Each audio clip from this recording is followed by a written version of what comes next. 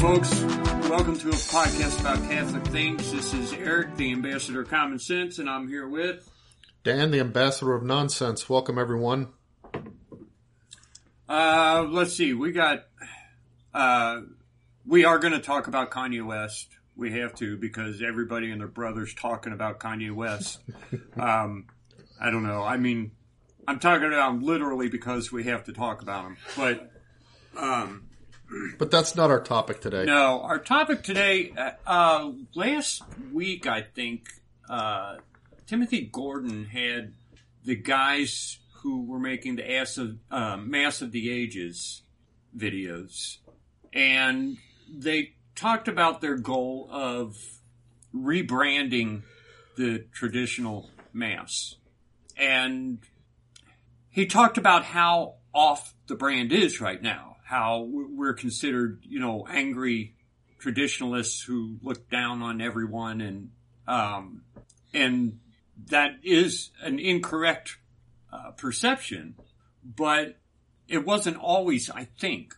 As we had talked about earlier, Dan and I, that it's not like we can come up with statistics for this. All of the perception of the traditionalists is anecdotal, but there is some reason that we've been branded as angry. And I don't think we should ignore that, Anecdotes do exist. Yeah. And just saying we're not that way, or even proving that we're not that way, I don't think it does justice to the history of the trad movement at least in America. And I guess I could say even more so in Cincinnati, because that's really my only experience is what happened in Cincinnati. But I think a lot of this stuff was happening all over the country. Hold on a second. I'm getting a text from Mom. Who's left of your pie? Oh, what's left? Okay. Everybody ate my pie. Oh, good. So I made a rhubarb pie and somebody ate it. Oh, I don't know. Yeah. Probably just Grandpa. Anyway, and I don't know. I thought we can't just ignore what's the past, and I don't think it's we don't necessarily have to address it, because I think the atmosphere in the traditional movement is changing, and so the branding is changing as well. And I think it's going to happen naturally, no matter what. But I just thought, we should talk about it, because the perception is real. If someone sees something a certain way, that's the way they see it. They didn't just make it up always. I think some people do, but I guess I would start with long, long ago, the traditional Mass had been practically outlawed. I don't know if there was an actual canon that said you can't practice this Mass anymore or what.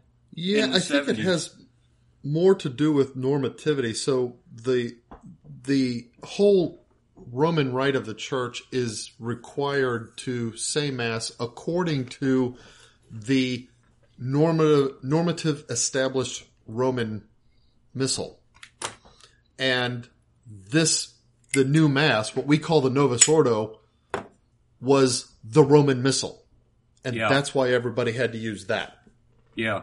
Just like as the Roman Missal evolved, many times after Pius V, established it, the rule that the whole Roman Church, the Roman rite of the Church, or Latin rite, or however you call it, had to use the Roman Missal, which was the one that he picked and put in force at his time. Well, various popes have revised it throughout the ages, and it always was, this is the Roman Missal, and everybody has to make use of it to express the unity of the Church, and so on and so forth. Yeah, so other than a few holdouts, the traditional Latin Mass just disappeared. Yeah. And so throughout America, I don't really know what dates the people started to fight back a little bit. But in the Novi world, there were groups of people who said, hey, this this is stupid. Let's talk to our bishop. And they formed little groups. And these aren't orders, religious orders. Right. These are groups of lay people who got together and then worked to a common cause. Yeah. To get permission to have the traditional mass. And admittedly, they were older people, mostly boomers, who saw what was happening and said, they saw it for what it was, I guess. Maybe they didn't know how destructive it was about to be, but they saw it for what it is. What is that noise?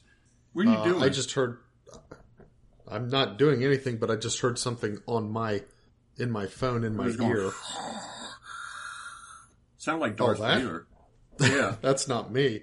Okay, wait. Let me ask you. Are you hearing it now? No.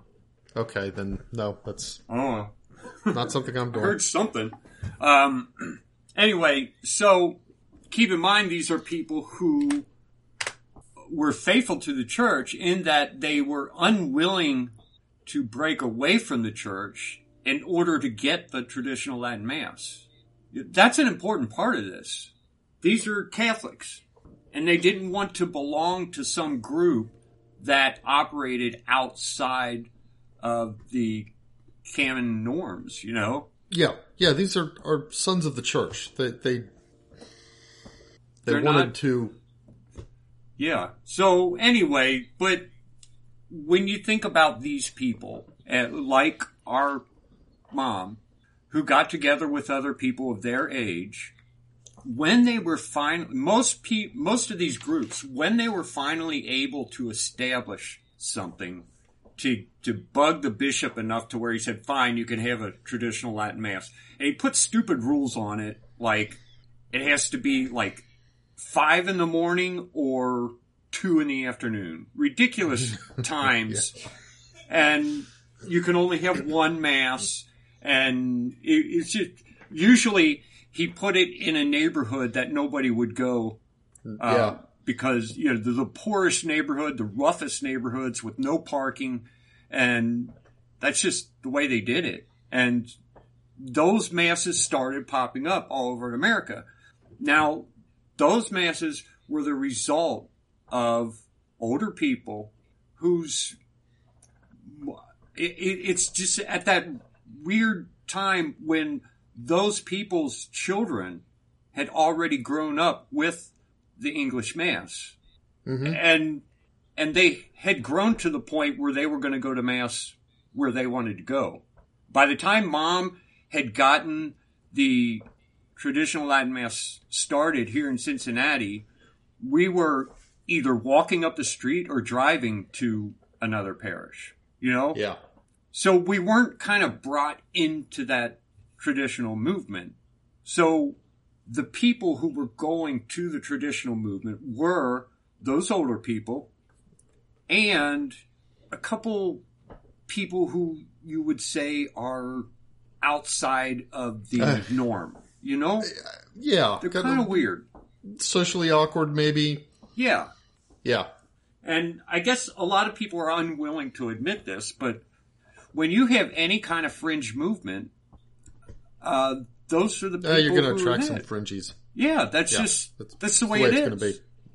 So, but you know, the thing is, I think the bigger, I mean, the fringies, they contributed because we're talking about the why of, you know, this branding, this perception of traditional mass goers.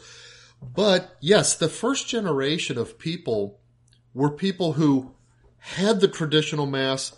It was taken away from them. Things got really stupid and really bad. And there was anger over that. Yeah, there was. As a matter of fact, I'll even say right now, I go to the Latin Mass. I go there and I just pray. I don't think about the fact that I'm at a Latin Mass. Yeah, hey, this is Mass. Yeah. I can pray to Christ who's being offered to God, to the Father.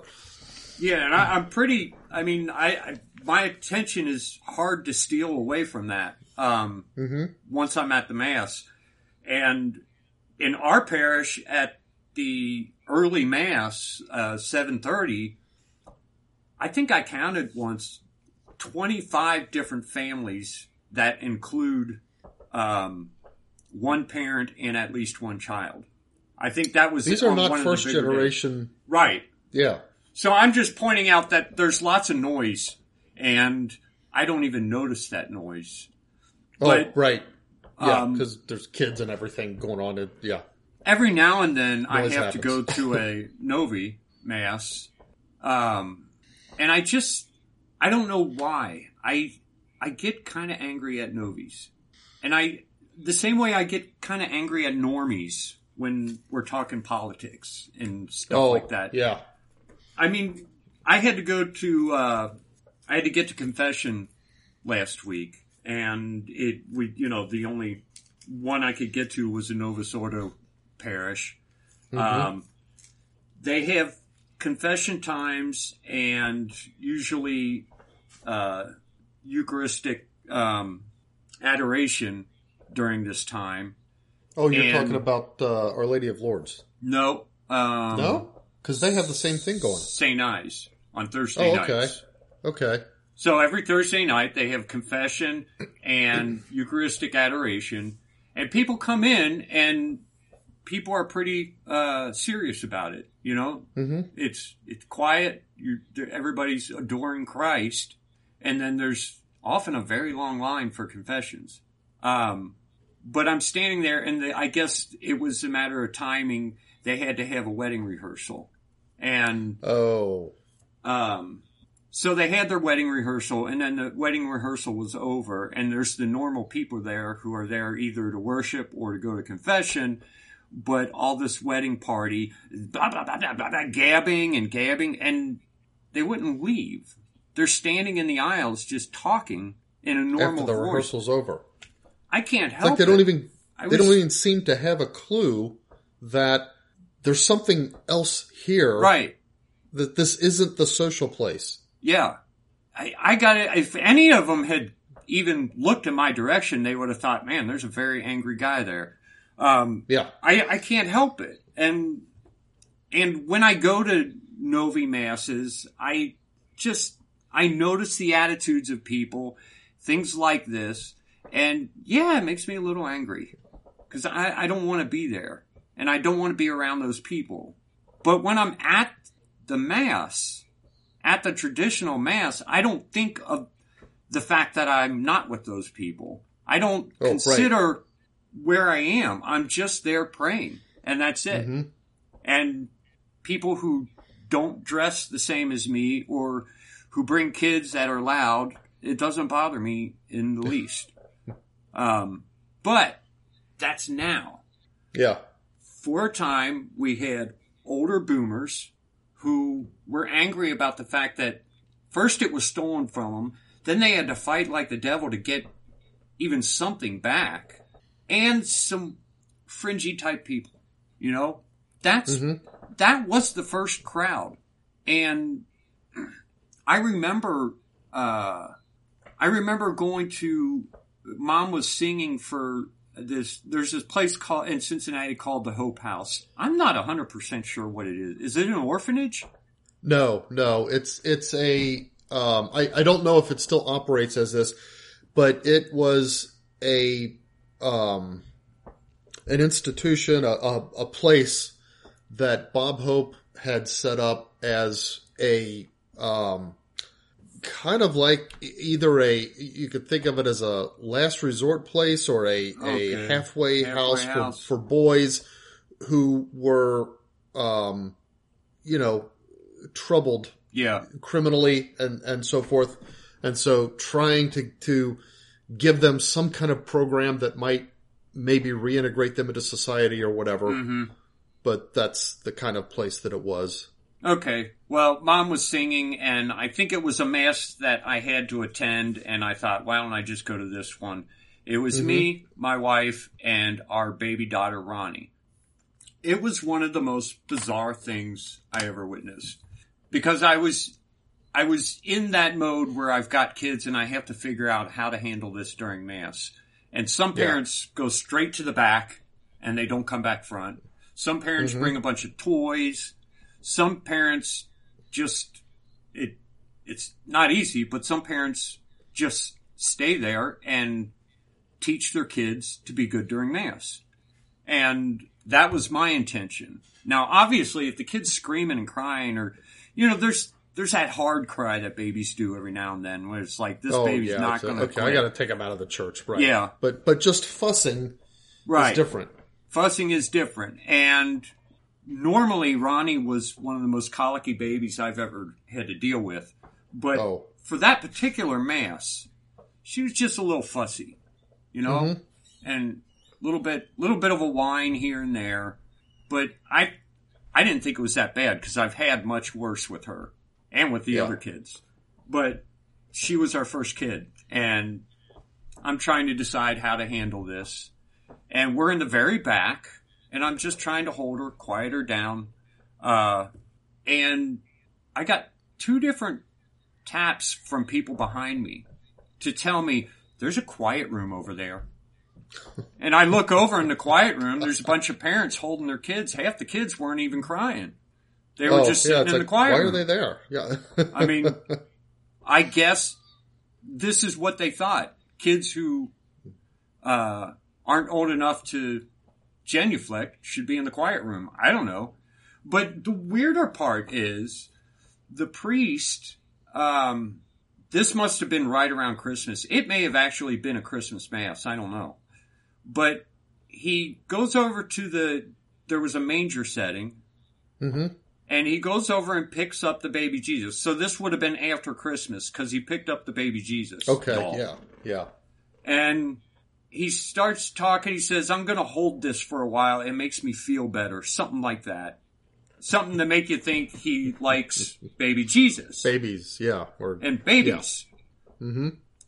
But then he went into a 10-minute talk about having silence in Mass and without any kind of distraction. And I don't know. I had already been approached by 2 different people, and I guess my kid was the only one who made any noise at all. So it sure felt directed at me. I don't know. Maybe it wasn't. But, he's like to the point where he's pounding his fist going, we will have silence in Mass and things like that. And I'm like, wow, this guy's a nutcase. And he's holding this baby saying this. He's obviously never dealt with babies. Yeah. But it just seemed so weird to me. And I don't know.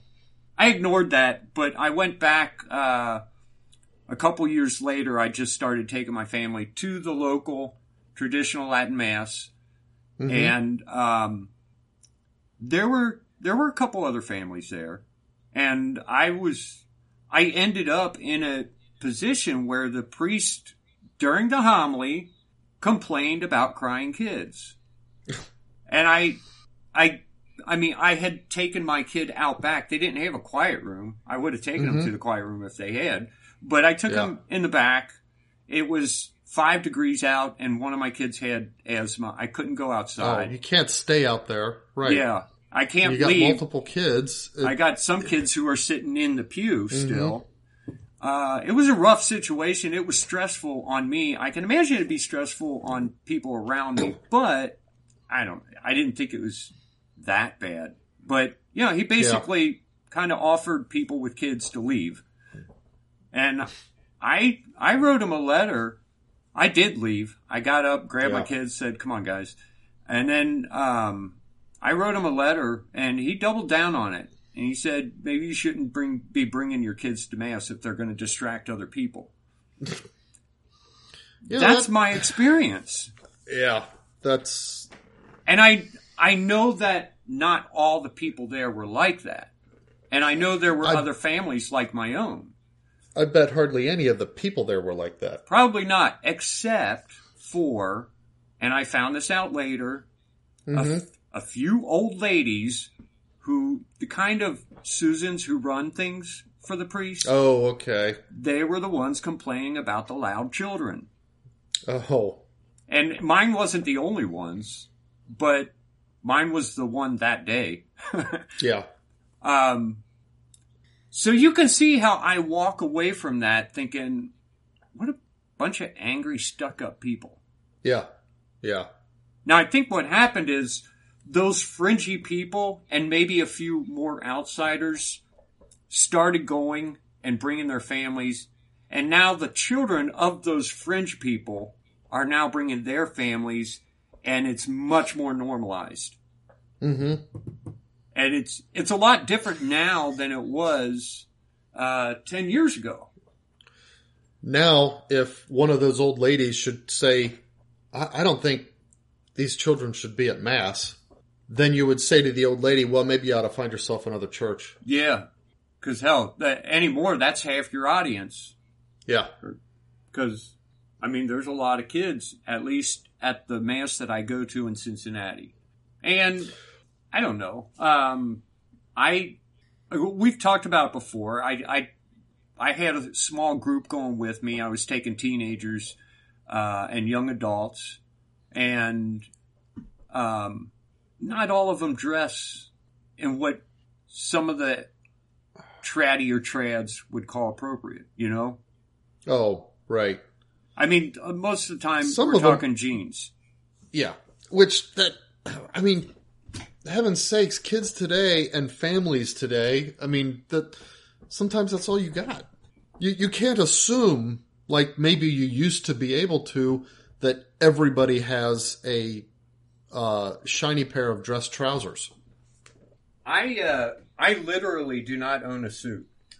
And I think there's a lot of people in that situation. If I had to go to a place where I absolutely, like at a job interview, mm-hmm. I would borrow this guy's jacket and this guy's pants. And I have a pair of pants that I would like pin up the side to make them look skinnier because they're way too big for me. I would do things like that, you know. Yeah. And I think there's a lot of people, especially teenagers, in that situation. Because in the normal workplace, people aren't expected to dress the way they used to dress. Mm-hmm. But I think there are parishes where that's kind of frowned on. I don't see that in Cincinnati, but I've heard people talk about it. I don't know if it's true or not. But I know, there's the parish across the river there.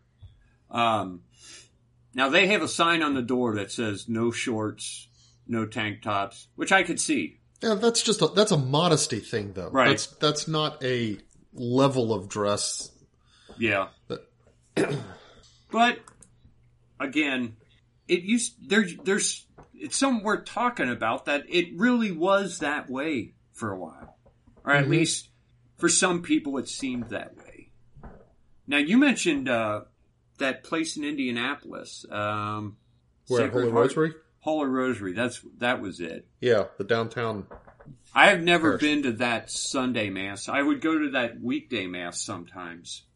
They had a trad Mass at noon or 12:30 or something, and sometimes I would make it to that one.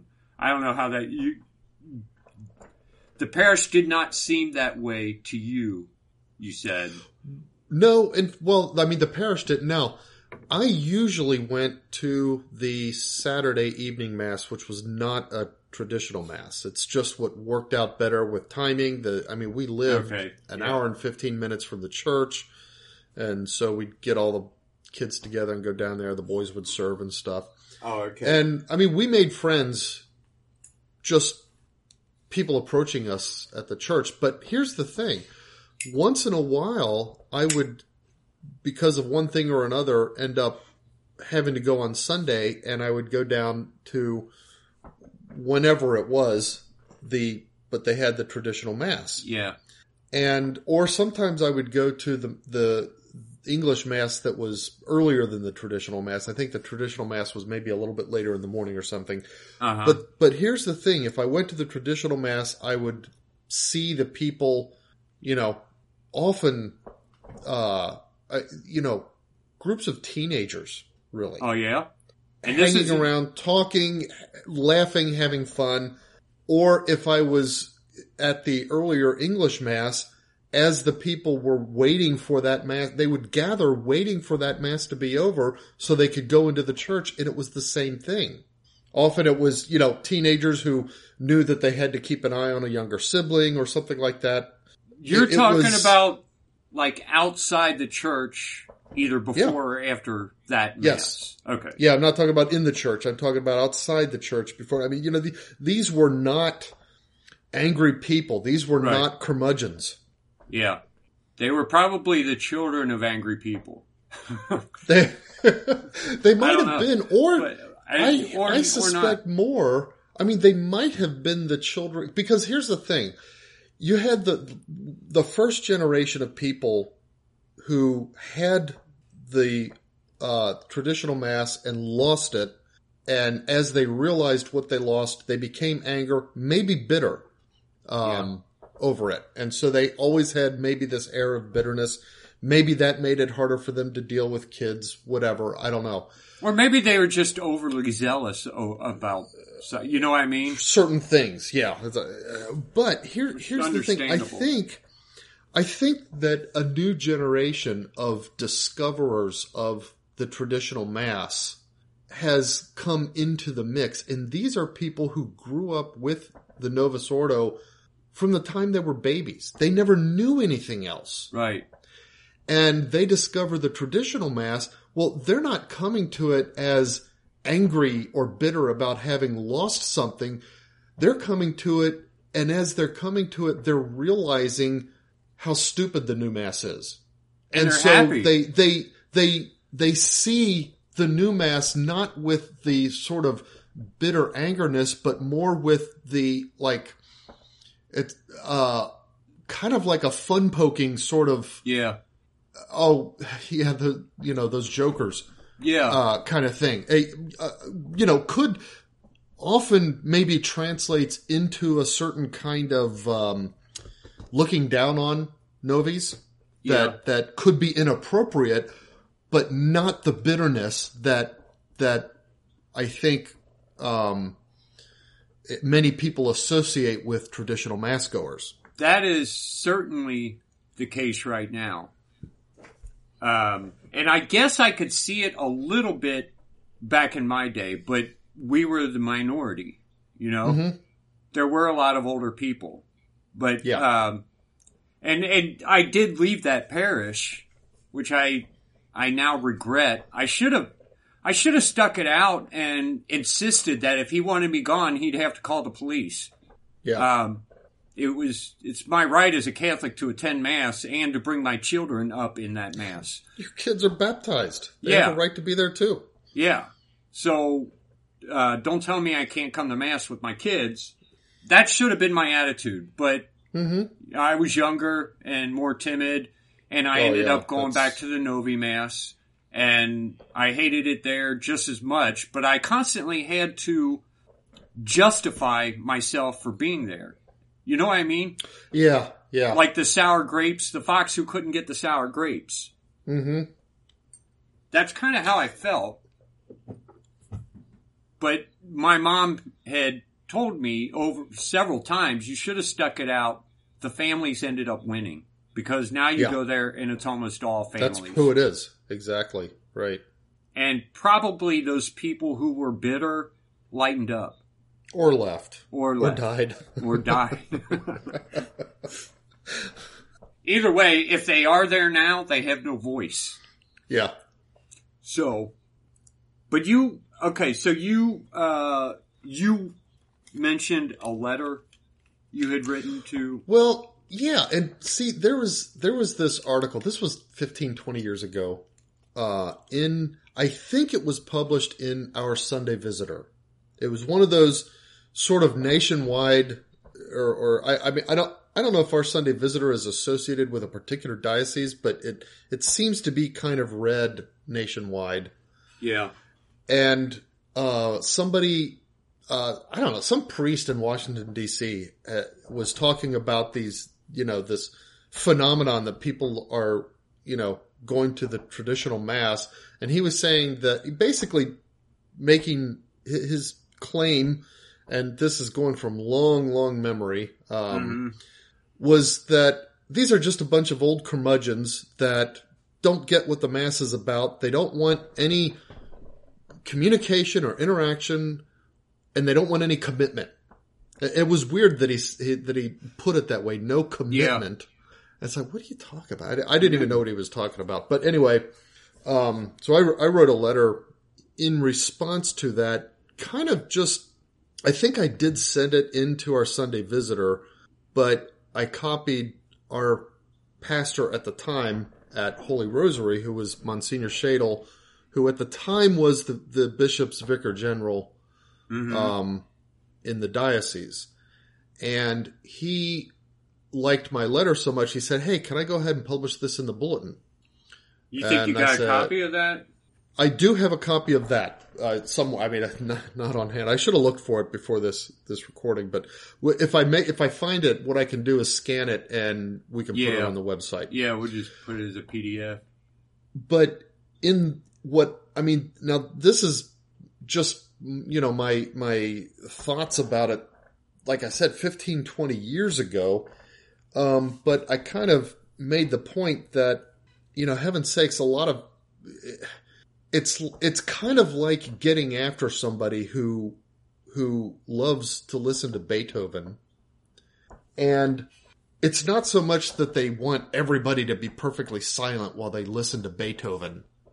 Okay.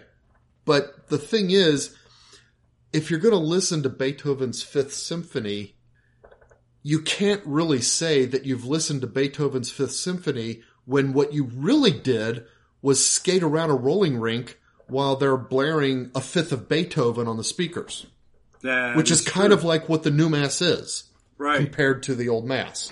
Certainly. It's like, so that was my analogy that I came up at that time. Or metaphor, whatever you want to call it. I said other things in the letter, but I forget what all they were. I'll have to find it and scan it and get it to you. But what I really would like to have done is find also, and I might be able to do that. I don't know if like our Sunday Visitor has like if you can search the archives online. Yeah. But if you can, based on the week that bulletin was published, I might be able to even find the original article. Yeah, that would be good. In our Sunday Visitor. Because it kind of shows you where people are coming from. But the thing is, it was kind of clear that this particular guy wasn't coming from any real knowledge. I think he was just sort of assuming that, I think he had no concept of what the Mass really is about. And therefore, anybody who could want the old Mass instead of the new one must be just a bitter old person who doesn't like anything to change, and that's the only reason anybody wouldn't like the new Mass. I think that's the assumption he was coming from, and he just ran with that and like kind of came up with all kinds of statements that he just made up out of whole cloth based on that assumption. See, that's what I think is happening with Pope Francis and his cohorts.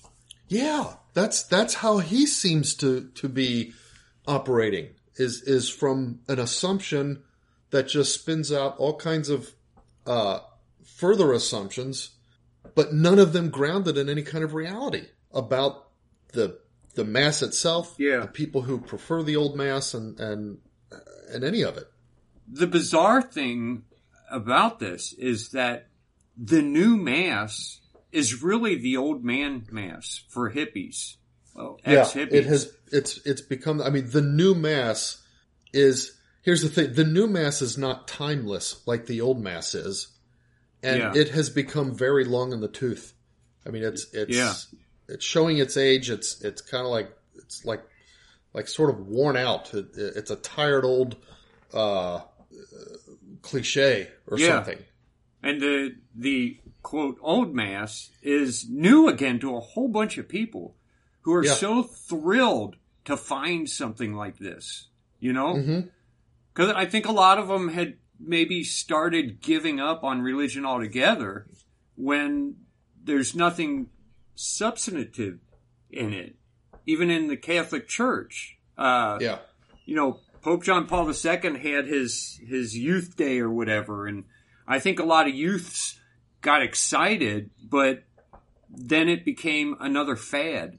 And it's like, okay, now we're tired of this. What's the next thing? And then they discovered the Mass, and they're like, oh, wait a minute. This isn't a fad. This is awesome. It's kind of like, it's like comparing a diamond to a like an acrylic knockoff lookalike jewel that, the acrylic jewel exposed to the sun and everything over time, and it yellows inside and it wears out, and you go, oh yeah, that's an old worn out piece of costume jewelry or whatever. And then you discover, wait a minute, here's a real diamond. That'll never fade. That'll never grow yellow. Yeah. And the or the old Mass is kind of like that. Yeah. And it's, they are right. We do have to shed this old branding, but it doesn't hurt to acknowledge that the branding isn't all people making stuff up. There is something to it. There are anecdotes out there, and we kind of need to own up to them. We can explain them, and in some cases we can say, that person wasn't justified, but it doesn't help to just pretend that they aren't real, or to tell people, well, you're crazy if you think that's how people were. It's like, you went to that parish and nobody talked to you, well, you're just crazy then. That doesn't help. Yeah. So, another thing is that, as I said, I had been more or less kicked out of the parish, or invited to leave anyway. So I had to go to Novy Masses, and, things like this is around the time they started holding hands during the Our Father, which oh my gosh, I just hated. And so I would just fold my hands and look down. And, I went to this one Mass where this old lady next to me, and I'm looking down, and, she grabbed my hand. And I kind of let her have my hand, but I wouldn't play along, Yeah, yeah. And I started thinking about that later, and it's not that I think I should have done something else. It's just I started to consider, how does this lady perceive it? Because I'm trying to show that this is a time for prayer, not holding hands. But I think she probably thought I was just shy, and she wanted to invite you into something, whatever. Yeah. That's probably what her mindset was. Probably, yeah. And as she walked away, maybe she started to think, well, he's just stuck up. He's not shy. And I started to think about those people who hold out their hands during the kiss of peace, and I don't offer my hand back. Yeah. I thought, I'm kind of torn here. Yeah, do I stopped doing ignore them, or I just go ahead and shake their hand? What's the big deal? Yeah, I stopped doing that myself. I mean, for me though, gosh, I'm in my 50s. I decided I'm too old to worry about if people think I'm stuck up. Yeah. Maybe if I were younger and had some kind of image to worry about, and, maybe I would, but, it's kind of funny because when this whole hand holding thing started, I probably would have reacted same way you did. Kind of, it's like, oh, okay, I'm not going to yank it back away, but I'm not going to play along, Yeah. Today, I'm kind of waiting for somebody either to approach me and say, hey, why don't you hold hands? Or for somebody to try to grab my hand so that I can go to them after Mass outside of church, of course. Yeah. And say, hey, why did you do that? And get into a conversation about why holding hands and holding your hands out during the Our Father and stuff like that isn't appropriate in the Mass, because that's the priest's position, and we're not supposed to imitate the priest. The church assigns a certain symbolism to these acts and these postures. And in the Mass, I mean, if you're praying by yourself, you do whatever you want with your hands, whatever makes you, right, able to focus on the prayers more is great. But in the Mass, that has a certain symbolism, which is the priest, that's called the orans position, and he puts his hands in the orans position to symbolize that he is acting on behalf of the entire congregation there, which none of the rest of us are. Right. And so it's inappropriate in that context to have our hands out. And so in obedience, we should submit to that and keep our hands folded. But I'm waiting for somebody to kind of like take me to task enough for me to explain that to them. Yeah. But I guess nobody will. Right. Nobody does things like that when you want them to, Yeah. Like the day because that you're one unable... thing that I would have an answer for. Yeah. One day you will be late and you have to go somewhere directly after Mass, and that is the day somebody will take you to task.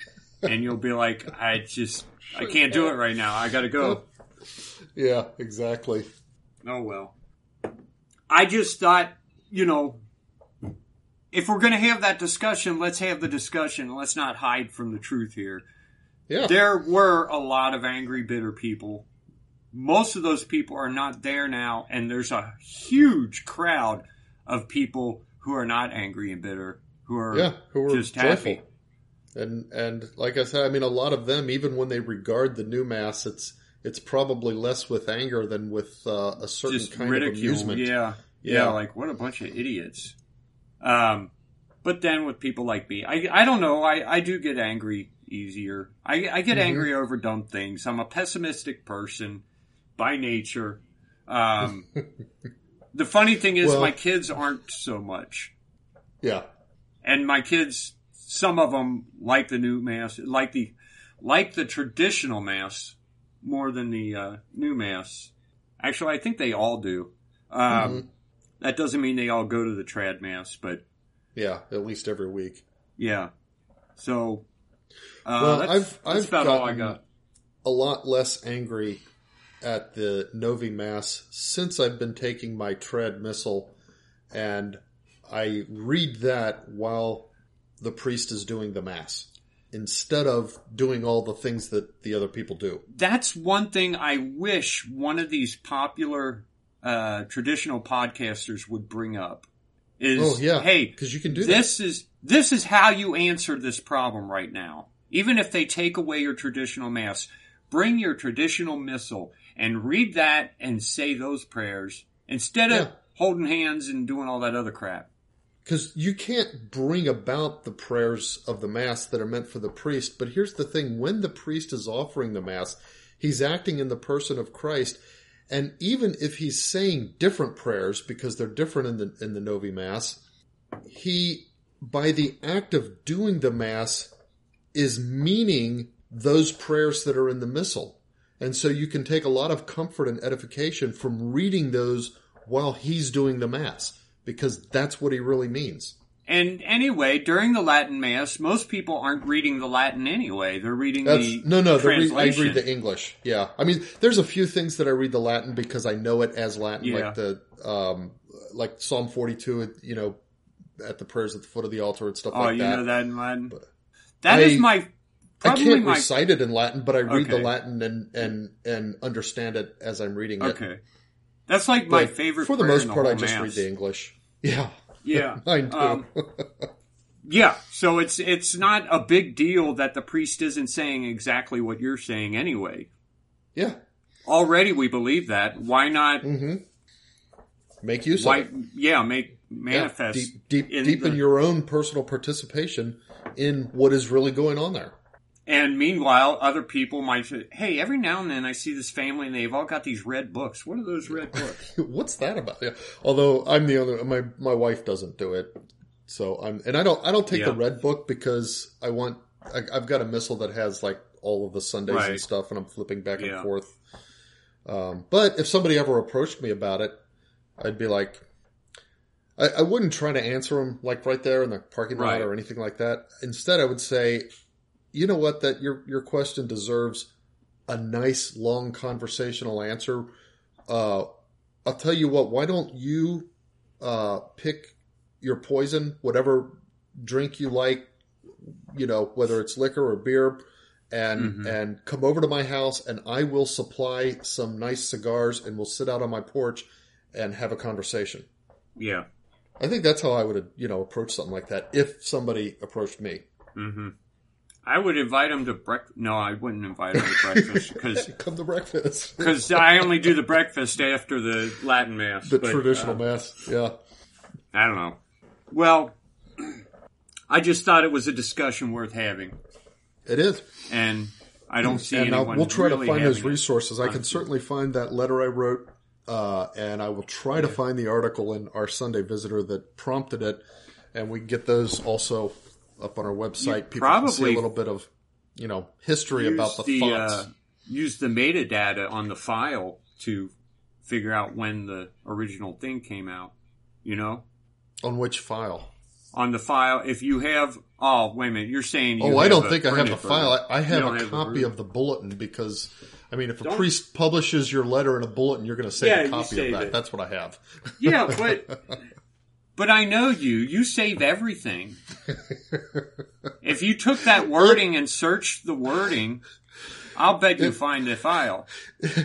It's possible, but you know what? I save everything, and so I have a computer, and then it has a hard drive with, say my home directory, and then it's got a directory called backup from old computer.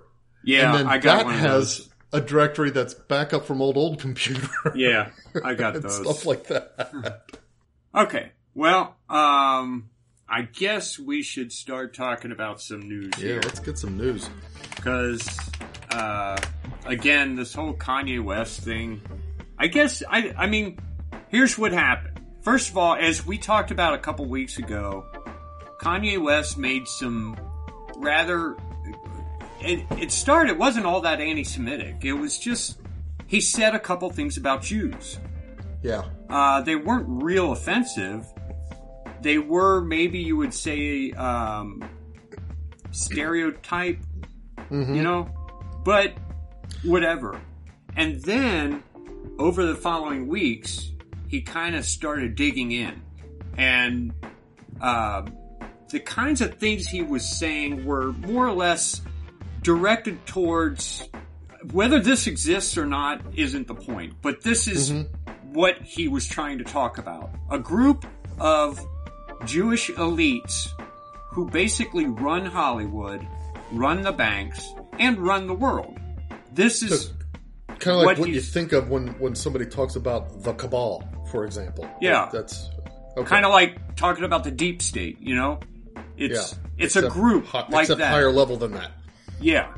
So this is what he's talking about when he says the Jews. Now, again, I think very soon we're going to be doing a podcast about, quote, the Jews.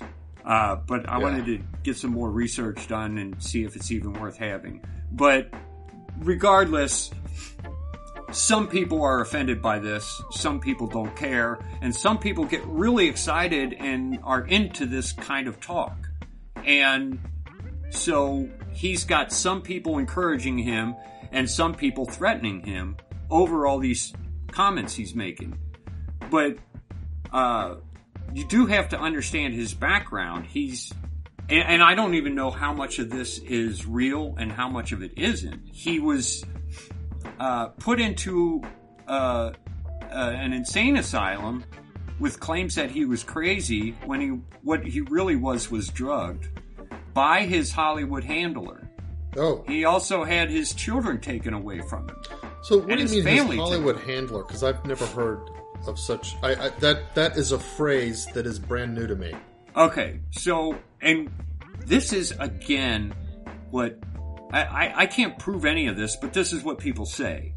When you're in Hollywood, if you're going to be an influencer, it's not like you just get to go speak your mind. You have people telling you what to say and what not to say. And they might call them coaches or something like that, life coaches, but they're handlers. And he was going against his handler, and his handler threatened him and said, do you want to end up back in the, what do you call it? The place Asylum? for crazy people? Yeah, asylum. And he published that threat, saying, this is what they tell me. So there's some reality to what he's saying. Some reality. I don't know how much. Yeah, okay. We also know that he's a little bit, he is a little bit crazy. He's kind of weird, you know? So, then he starts talking about running for president, which he did that back in 2006. No, he did that in 2020. Yeah, for the he he mentioned it a couple times. Yeah, he kind of put his name out there for president. Yeah, I don't know if he's really serious about that or if he thinks he could win. I doubt he could win. And if he did win, I doubt he would be effective.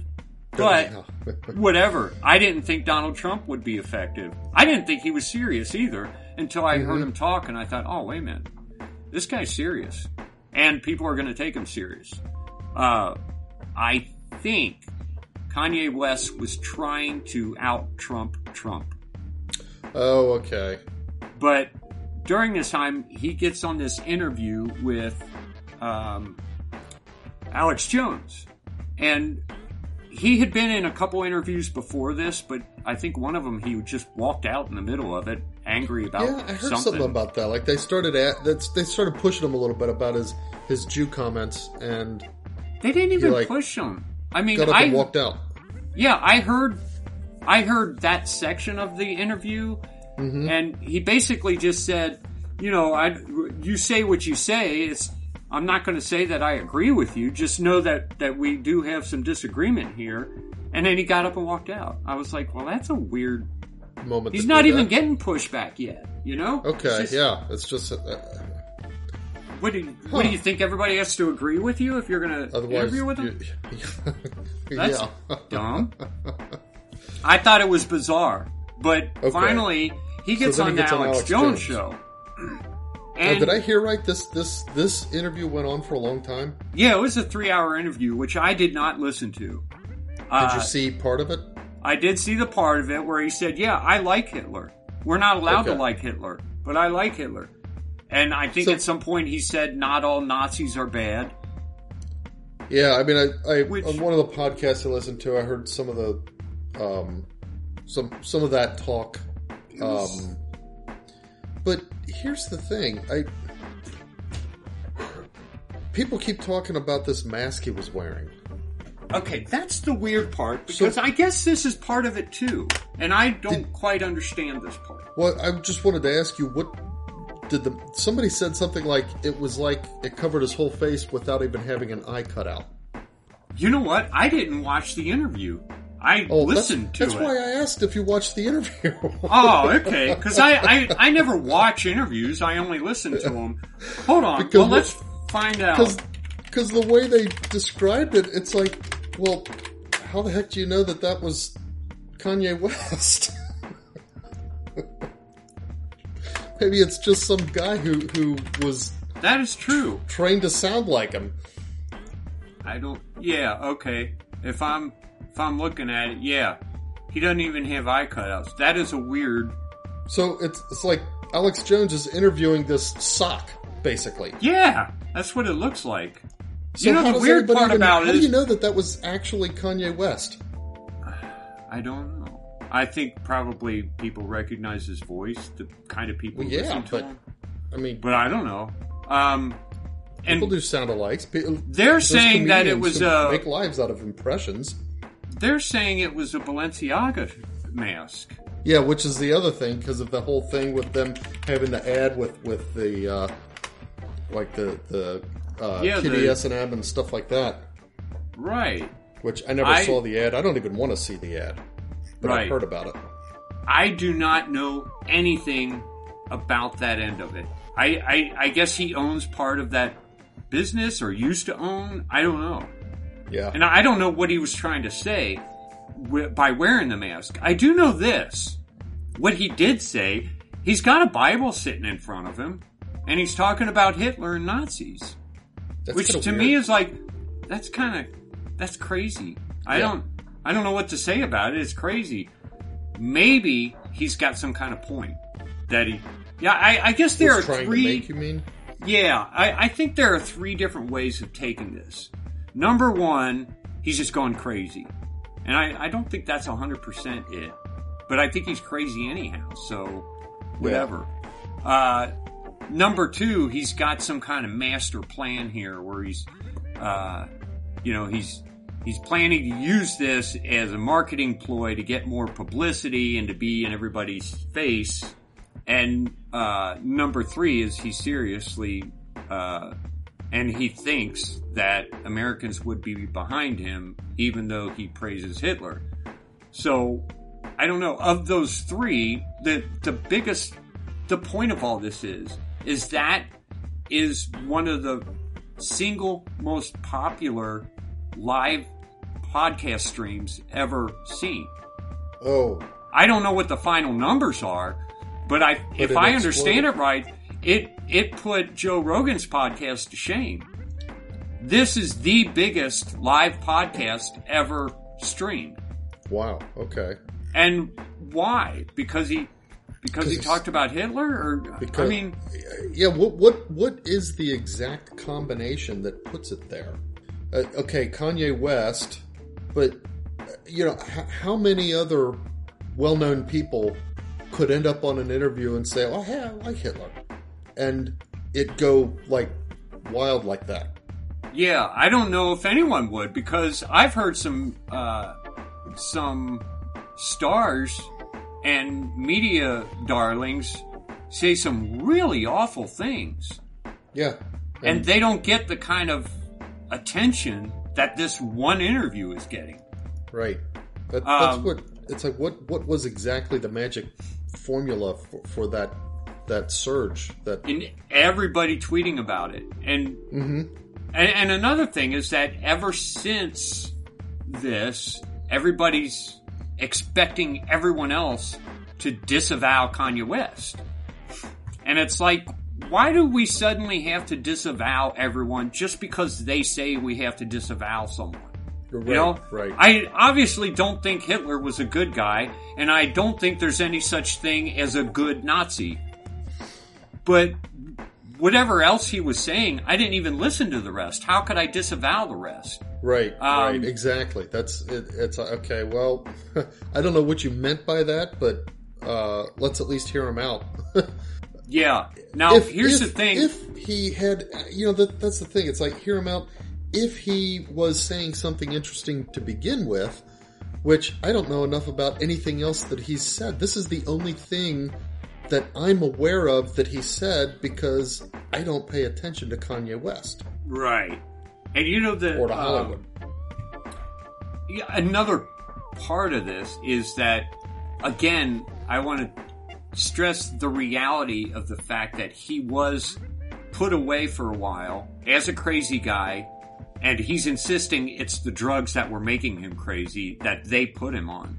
And his handler did bully him into situations and where he ended up losing his family, his kids.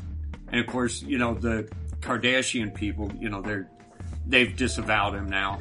But now but they had rich already, too, right? Isn't that what it means to be a Kardashian? They're like the patriarch of that family is like super rich. If there is a sort of Jewish cabal the way he's seems to be describing, isn't it almost a reasonable conclusion that the Kardashian patriarch is involved with them somehow? Right, or at least is he not quite that level of rich? No, I think he's that level of rich. I mean, is he like George Soros rich? He's not that level of rich, but he's that level of famous. Oh, okay. But the point is that they've done a lot to him, and he's pretty sore about it, obviously. Yeah. So he considers this group of people to be his enemy, and he's sworn to fight them now as a presidential candidate. I can kind of see how it makes sense to him that, the Nazis saw this thing coming and they tried to fight it too. Oh. Not that he's right, but it's just that I can see how someone who's a little bit crazy already and has this enemy, perceived enemy, would... Or see how somebody with a very underdeveloped understanding of history... Right. ...could come to some of those conclusions. Right. I don't think he's very smart. Yeah. I mean, you know, just some of the basic stuff, for example, that that Dinesh D'Souza brings up about history. You know, somebody who's a little bit smart would kind of realize that he's sort of playing into the hands of those who actually are much more like Nazis today. Right. Yeah. I'm going to play a clip from. I don't listen to Alex Jones as much as I listen to Owen Schroyer. I like his show a lot better. But okay. I'm going to play a clip. That, by the way? He's another guy who does a podcast. He's on after Alex Jones. Is he part of InfoWars? Yeah. Okay. All right. He's the InfoWars War Room host. Now, here's the thing. I've been listening to him more and more lately, and I was talking to my sons the other day about him. I said, you know, he doesn't talk about his religion a lot, but I'll bet he's Catholic because he thinks like a Catholic. Has that sensibility about things. Yeah, and even a Novi Catholic, there's still a Catholic way of understanding the world. Yeah, and he has it. I wouldn't be surprised if he's a traditional Catholic, but at least a Catholic. And then I found out today, because I was listening to part of him, and he said something like, well, I'm Catholic. And so, yeah, I was right. Okay, he is Catholic. Confirmed. And so far as I could tell, he's a damn good one. So, anyway, over the past month, when Kanye West kept going on and on about the Jews, Owen Schroyer talked about the fact that he gets emails and messages from people saying, why don't you talk about the Jews ever? Why don't you talk about these? And why don't you talk about Kanye West? He mentioned once or twice that, hey, Kanye West is going through his thing, whatever that is, but he has some differences of opinion with Kanye West. And I think this was it. I think this is the difference he was talking about, is that Kanye West doesn't seem to recognize Nazis as the bad guys. Or Adolf Hitler as the bad guy. As a bad guy, yeah. So he always kept his distance from Kanye West. But they ended up having an interview with him where Alex Jones, the king of free speech, let him have his say. He said, go ahead, talk. I'm going to let you talk. And he let him talk for 3 hours. And Kanye West stepped in it. So what? But why do I have to disavow Alex Jones now for giving him a microphone for 3 hours? You know? Because, yeah. Why is Alex Jones the bad guy for letting him talk? Anyway, Owen Schroyer had this to say on his podcast. I think it was the next day or the day after that, something like that. And it just shows to me how sick we've become as a nation. And as somebody that's in the media that only got into political media because I saw how sick and twisted and corrupted and deceiving the mainstream media was, I'm now kind of having another moment of reflection that it's still that sick. But this really isn't a mainstream media problem. This is the alternative media. This is the individual media, which has mostly done work for good, slowly becoming the same beast that it was meant to fight, and that's the mainstream establishment mouthpiece.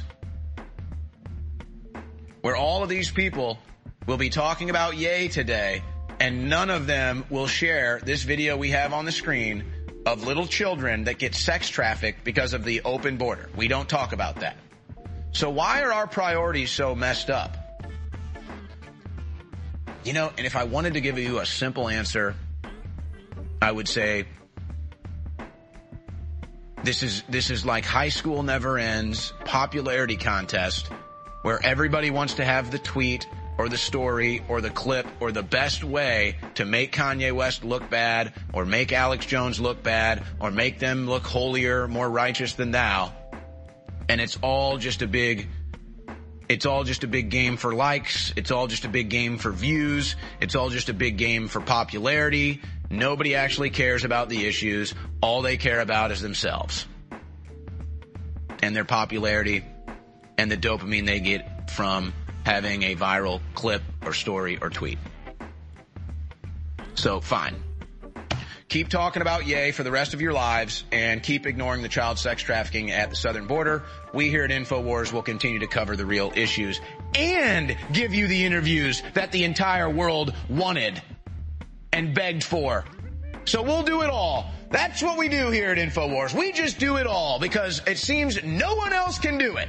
And that's why you're tuned in. Even all the haters, even all the liberals, even all the people that write the hit pieces about us and think we're the worst on earth, they still tune in every day. Because we do cover the real issues and we give you what you want when you want Ye and Jones in studio together, even though you still complain every day and you still tune in every day. I thought he had a pretty good take on this whole thing. Why are we talking about Kanye West? Yeah, why did Kanye West get, it's kind of like, I don't know, it reminds me of the you remember the original, not the, the first, the Batman movie that had, Jack Nicholson, but, okay, yeah, Jack Nicholson, he says, but who was the guy who played Batman?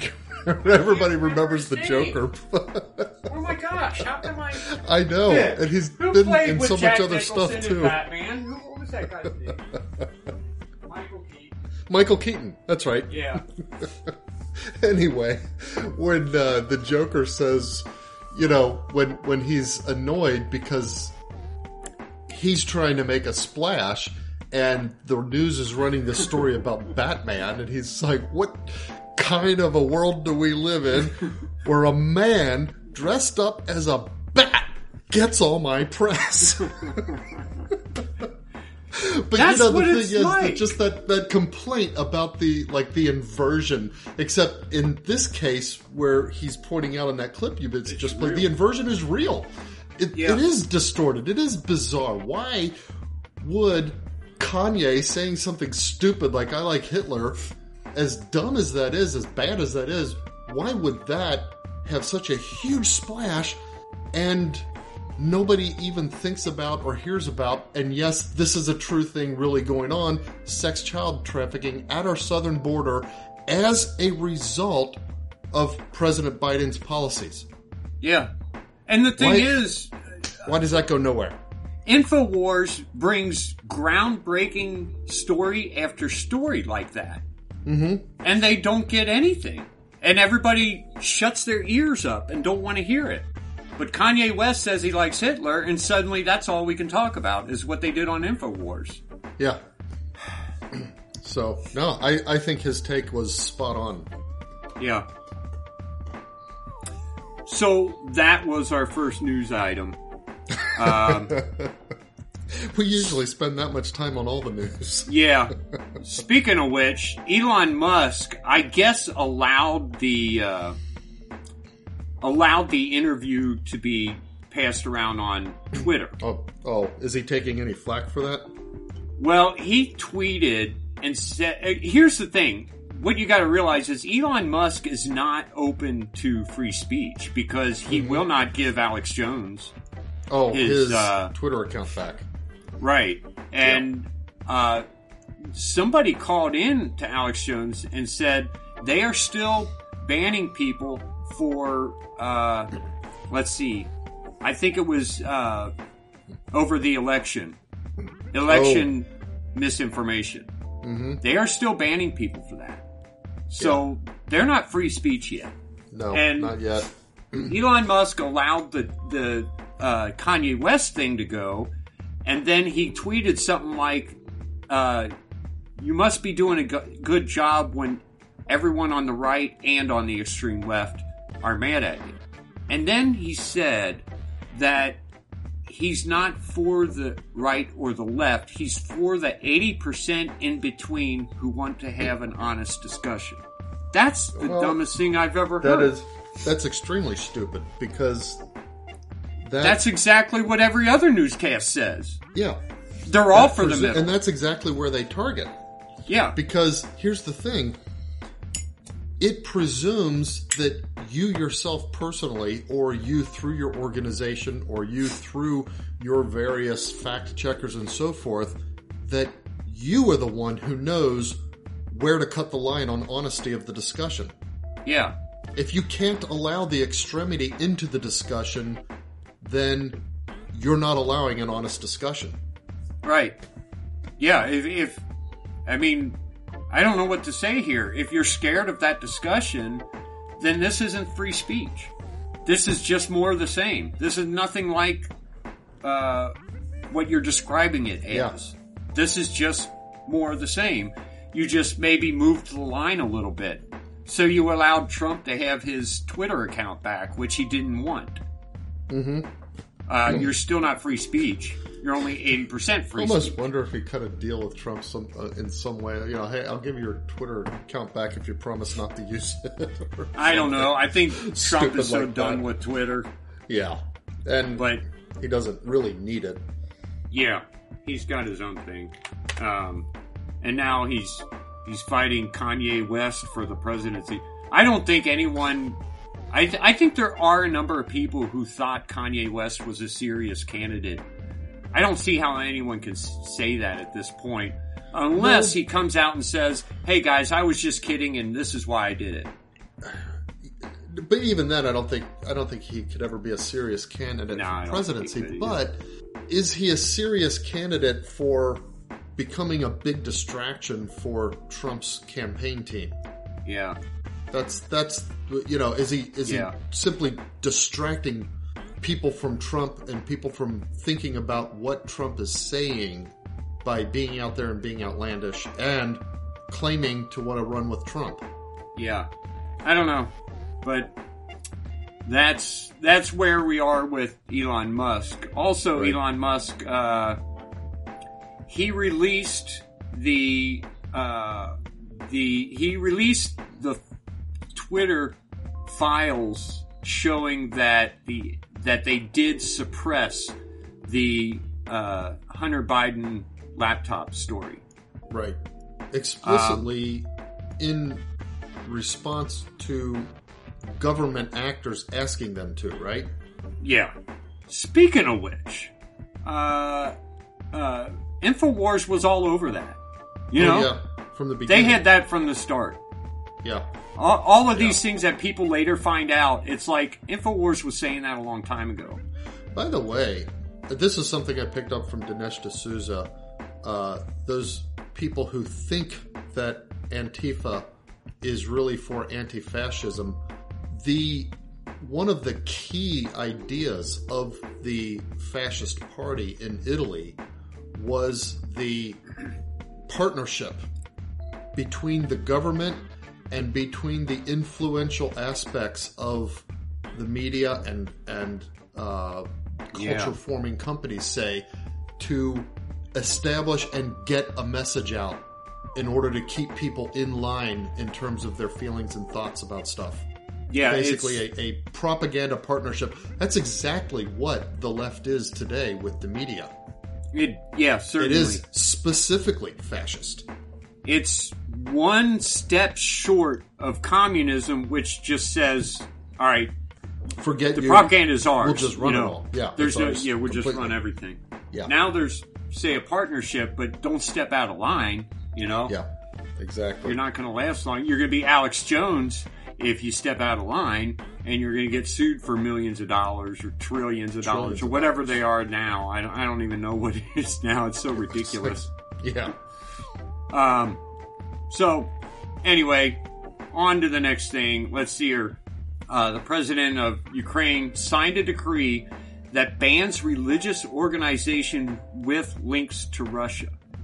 Bans religious organizations with links to Russia. So that would be, for example, an Orthodox church that has association with the Russian Orthodox, which I think the Russian Orthodox Church is probably also a dominant church there in Ukraine. Yeah, I would think that if there's an Orthodox church in Ukraine, it's the Russian Orthodox Church. Yeah. So there's no Ukrainian Orthodox Church. They're banning their main, probably Christian church. Yeah, probably bigger than Catholics there. He just banned it. So that's what it sounds like.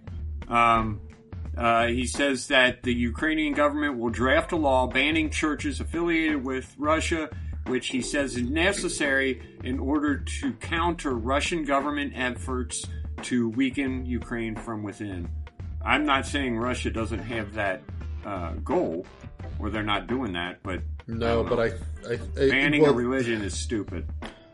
What this really is that our people aren't as behind us in our anti-Russian fervor as we would like.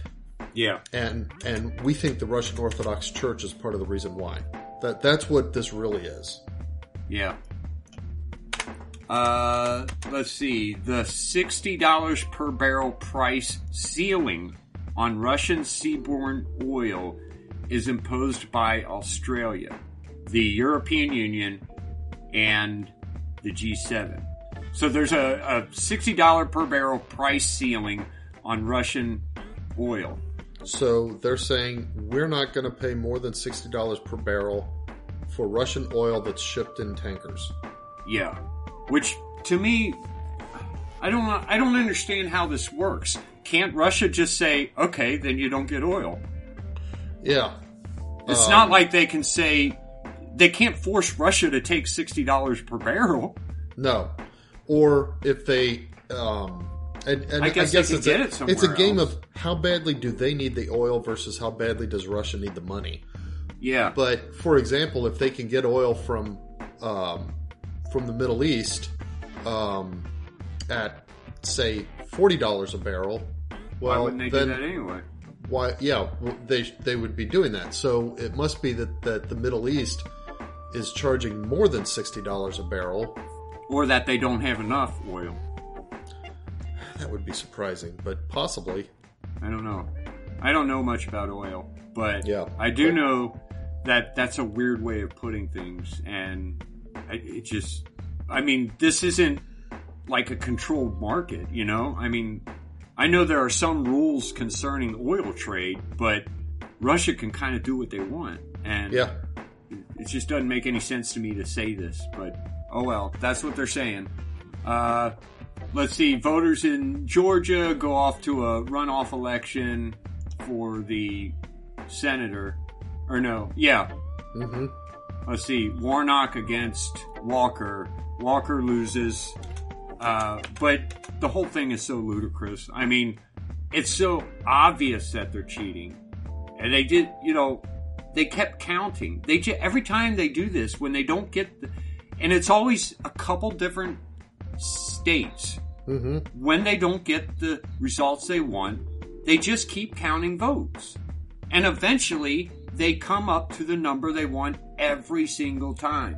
It doesn't make any sense to any thinking person that you can just keep counting them over and over again, and eventually you'll get the right results. Yeah. That's dumb. It should always be the same every time they count. But it's not, because they're cheating. And we all know it. But I guess if no one's willing to fight them on it, I mean, what do you say? Okay, they still won, because if they're in power, then they won. It's kind of like, my wife and I like to make fun. We like to watch the CSI shows. Oh, yeah. Once in a while, they'll have something like they've got some DNA. Okay, they've sequenced the DNA. They run it against a database, and it doesn't come back with something. Or they run it against the database, and it comes back with a certain person that they didn't expect. Yeah. And somebody will say something stupid like, run it again. Run it again. It's like Michael Scott went in to get a business loan or to talk to the accountant about wanting to hire someone, and the guy's like, "Look, you guys can't afford to do that. You're going to go out of business." And he's like, "Can you crunch those numbers again?" He's like, "It's a computer. I don't crunch them." So could you just do it again? The guy hits a keyboard and says, "Crunch." F9. Crunch. Change. Yeah, that's what they're doing with the votes. Only it actually changes every time. It does change. Yeah. Global leaders approve digital vaccine passports as a part of future pandemic prevention response. Global leaders. Did they specify who these leaders are? They did not. I imagine they're talking about like the WHO or like that, and the G20 groups, 19 nations, including the U.S. I'm not going to have one. These are the people. Yeah. So this pro-life Spider-Man crawls up a building in Los Angeles, and kind of a publicity stunt for unborn children. I'm looking at a picture of him. Is he like one of those urban ninjas that can do all kinds of cool stuff like that? He is, I imagine, but he's not dressed any way particularly. I mean, the photo that I'm seeing, he's just wearing a sweatshirt, and I think he's wearing jeans. Jeans, wow. I wouldn't wear jeans if I was going to crawl up a building. I'd wear something loose-fitting. I might wear spandex or yoga pants or something. I'm looking at a picture of him, like the camera is inside the building, taking a picture outside through the window, and he's climbing up the side of the building. But in this picture, he's already above all the other buildings around there. He's really high. Okay. Yeah. If I were standing at that window, I would get dizzy. That's how high he is. Yeah. And he's outside climbing up the building. Looks like I don't know what he's using. It looks like he's not using anything. But wow. That's pretty dang brave. That is. That is. Well, I guess just calling attention then to the unborn or something, huh? Okay, so what it is he's raising money to help a single mother in financial straits who is considering an abortion. There you go. So it's not just for publicity. Not just a stupid symbolic thing. I was kind of wondering about that. He's doing something for a reason, and he's going to have an effect. Okay. He had a banger. He hung a banner that says "Support women, not abortion." Cool. So, pretty brave. Way to go, Spider-Man. Canadian bishops. No, I'm sorry. A Canadian bishop pushes the faithful to get their COVID jabs and wear their masks in church again. This is Canadian Bishop Ronald Peter Fabro. London, Ontario. And he's telling everybody, get your jabs, wear your mask. I don't understand, if you have your jab, why do you need a mask? And if you have your mask, why do you need the jab? Yeah. It could just be like the rest of us. It was funny today. I had to train a customer on how to use some equipment, and I'm on my phone. He's on the other phone. Maybe there were other people in the building, but there's no one around him, and he had a mask on. That's dumb. I could only hear half of what he was saying, because, he's talking through a mask. I'm like, I just don't understand the whole mask.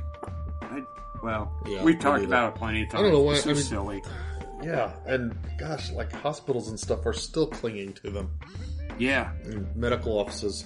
It's insane. Elon Musk is talking about Neuralink brain chips.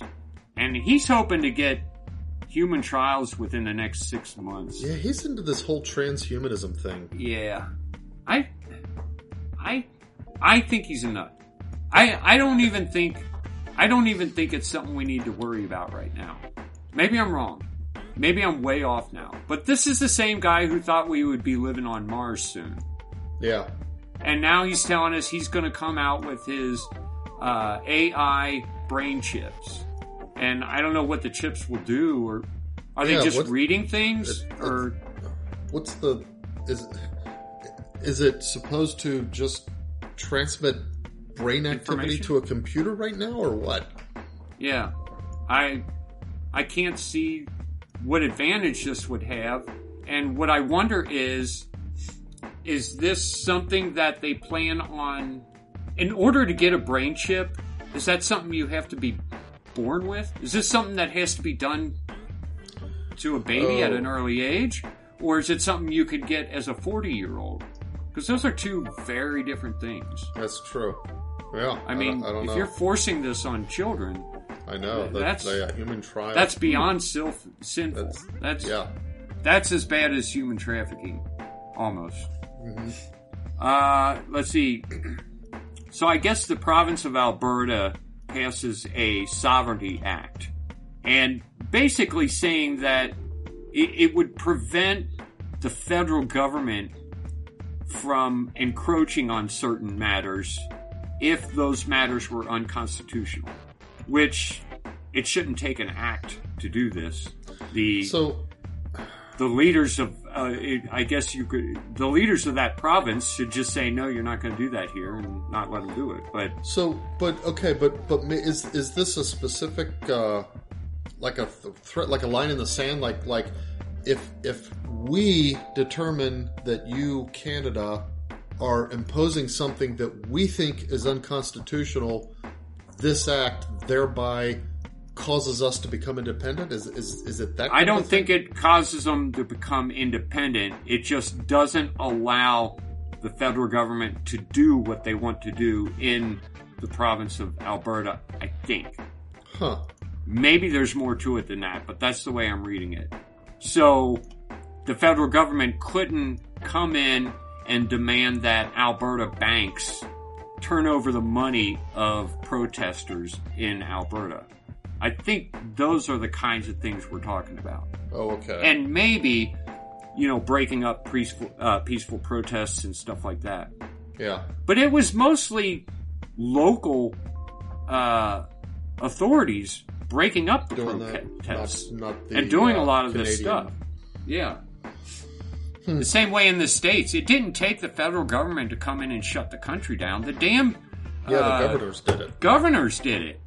And every That's what was so frustrating. Every county sheriff's office went along with it. Most of them. There were a few who said, no, we're not doing this. But very, very few. Yeah. There was like two or three counties in all of Ohio who gave any pushback against what Governor DeWine, the murderer Mike DeWine did. So, but the thing is, what they would do is Mike DeWine would pass some kind of executive act, and a sheriff or some kind of county official would say, no, we're not doing that. And they would take him to task in court, and within days have it judged his way against the murderer Mike DeWine. Yeah. And they would win, but see, the other counties wouldn't take this and say, hey, look, they didn't have to do it. Let's not do it. They went along with it anyway and enforced it at the county level, even if the executive order had been sort of judicially rescinded. Right. And DeWine would not fight those people who went against him. It was a numbers game, He just let him do it and let the other because he knew the other counties would go along. Yeah, it was terrible.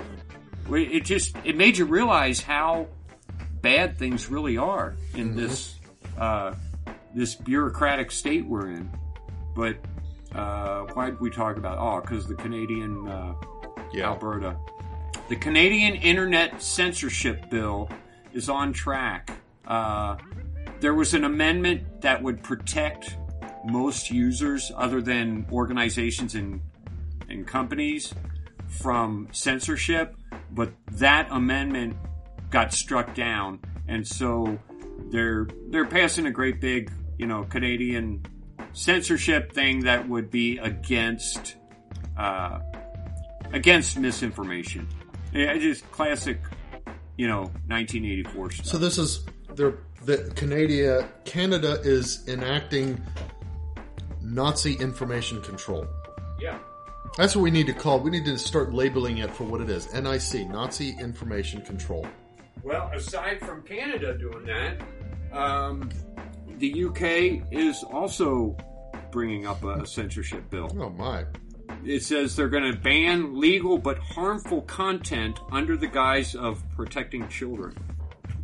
So the whole world's getting in on it. And, well, let's face it, the New World Order is getting in on it. And, I don't know. We'll see. Elon Musk pretends he's going to fight this, but he's not fighting it right now. And harmful to children, you think they're going to include porn in that? Nope. Because that's what they should be banning. Except not at a central government level, at all the states or districts or regions or counties or... And that, that's the frustrating thing here, is that it's no longer legal for a state to ban pornography. And I hear the argument, well, you can't ban pornography. How are you going to ban pornography? Most of it comes through the internet. But the thing is, while you couldn't keep users from accessing it, you could not allow the business of pornography in your state. Yeah. It wouldn't be that hard. You don't have to allow porn shops to operate. You don't have to allow porn studios to operate. Right. And that's the big thing, which might include apartment buildings all over the city of women who are in their apartment taking videos of themselves to make money. Yeah. You could ban that. And it would be somewhat effective. It might not keep people from looking at porn, but it would be a part of the fight against pornography addiction. Yeah. And it would be an effective part. But, and the thing is, you also don't know how many of the women you see either, I don't know, these cameras or whatever, or that are just in the porn movies, whatever it is. Yeah. A lot of them are not really there willingly. Yeah, that too. Oh, well.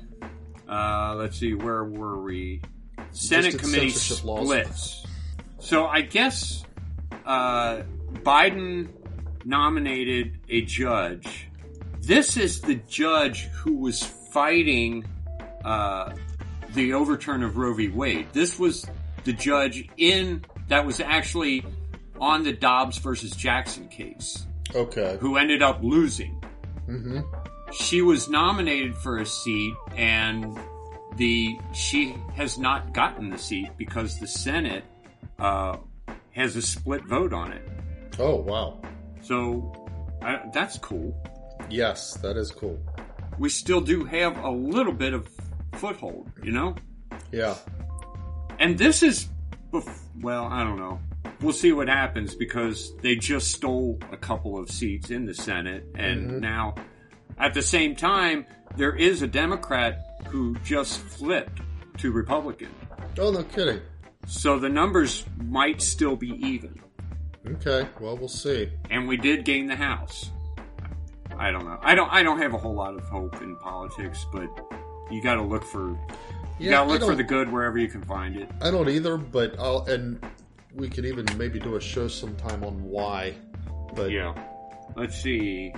This Dr. McCulloch, he's one of the big guys who, first of all, told us the truth about COVID as far as how to treat it, how to combat it. And he was big time canceled, and then he was one of the first to tell the truth about the vaccines.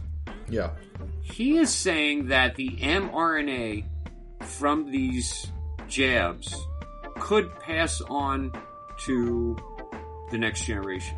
Wow, that's scary.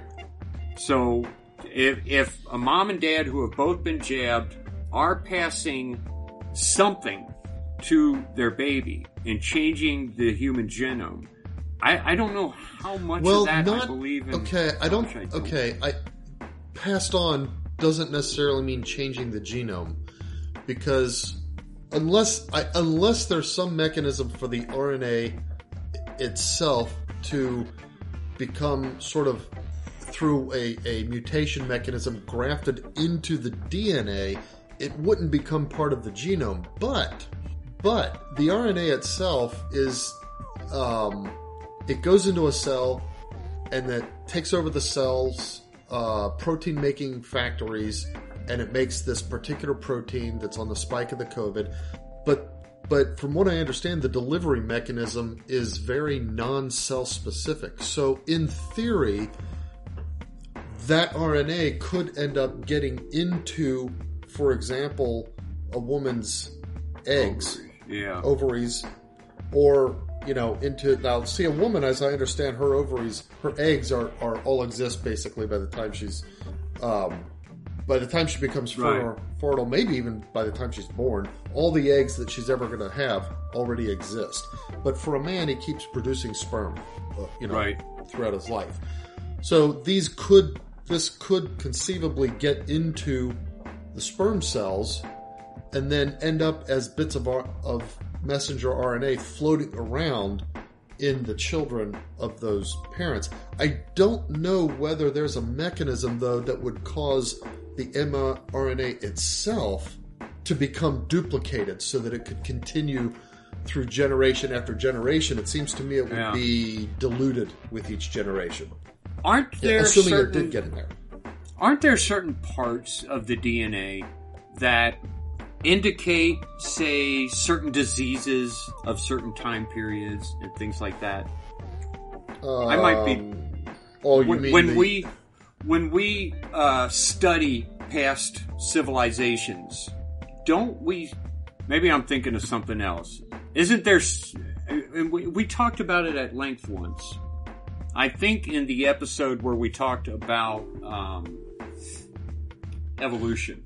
We know that we can track certain, like for example, there are all kinds. There are many parts of DNA that don't code into genes. In other words, they don't code the production of proteins. They seem to just be there without any particular purpose. But within those, and even in some of them, within proteins and stuff, but they have these polymorphisms, which are a sort of a mutation of the DNA sequence that then becomes part of a population. Yeah. And so for whatever reason, this particular locus changed in this small population, and that particular locus changed in that small population. We've got hundreds of thousands of these things. And so you can track them to figure out that a person has so much of his DNA from this particular area and that particular area and that other particular area based on which of these polymorphisms are in his DNA, because he would have inherited them for the most part in various... Could it be something like that? Percentages. I don't know, but I don't know if... unless it had to do with a certain population who lacked a certain kind of immunity to a disease was wiped out, and therefore everybody else has that immunity, and so you can see, okay, based on the presence of this immunity, you can see that this person must have, or the lack of the immunity, maybe. You can say, okay, this person must have been there before this disease hit, or something like that. There may be certain things like that you can do. Oh, okay. Well, anyway, this is what he's claiming, and I don't know how, I don't know. Well, I'm willing to wait. I'm willing to hear more from him. I'm certainly willing to listen, hear it out. Yeah. Speaking of, where is it? Oh, okay. This Australian doctor says that when he looks at the vaccine under the microscope, which I don't know why a whole bunch of people didn't see this, he's finding what look like self-assembling structures that are forming in a matter of days as he studies the vaccine. Huh. Now, when you look at this, the common explanation is this is a crystal. But when you look at the the images that he provides, they don't quite look like crystals. They do look like something else. Okay. And a couple other doctors or scientists are concurring this. He's saying they look like self-assembling chips. Huh.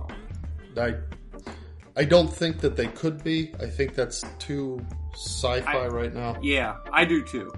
I don't think he's on the right track. I think they're probably just crystals. But they so they see these things forming, and then when they simulate, say, body temperature as if it's in a body, and even maybe give it certain fluids, they form faster.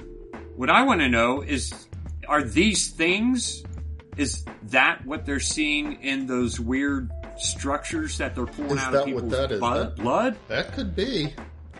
And why is it, but those things that they pulled out...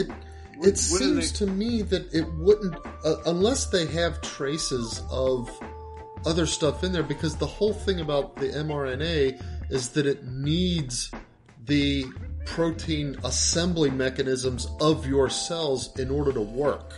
Yeah. So it's strange to me that the vaccine itself would be doing this, not having been entered into some kind of animal cellular environment.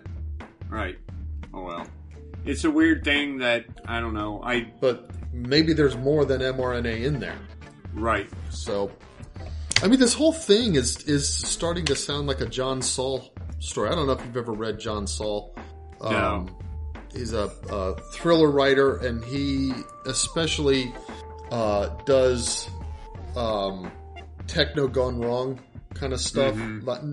You know, like attempts to curb, like the whole chip thing that you were talking about with Elon Musk.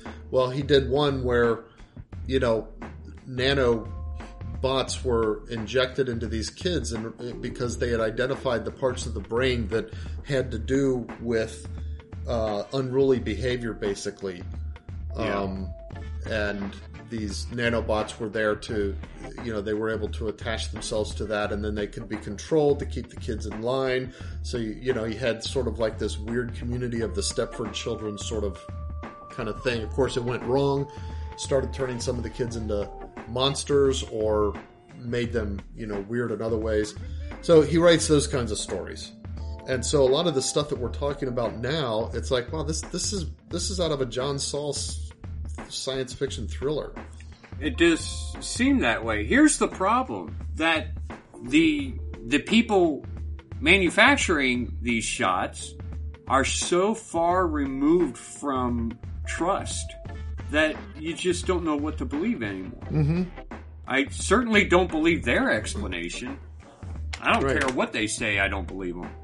It's like any official line out there could be a lie, and you've got no particular reason to believe that it's not. Yeah.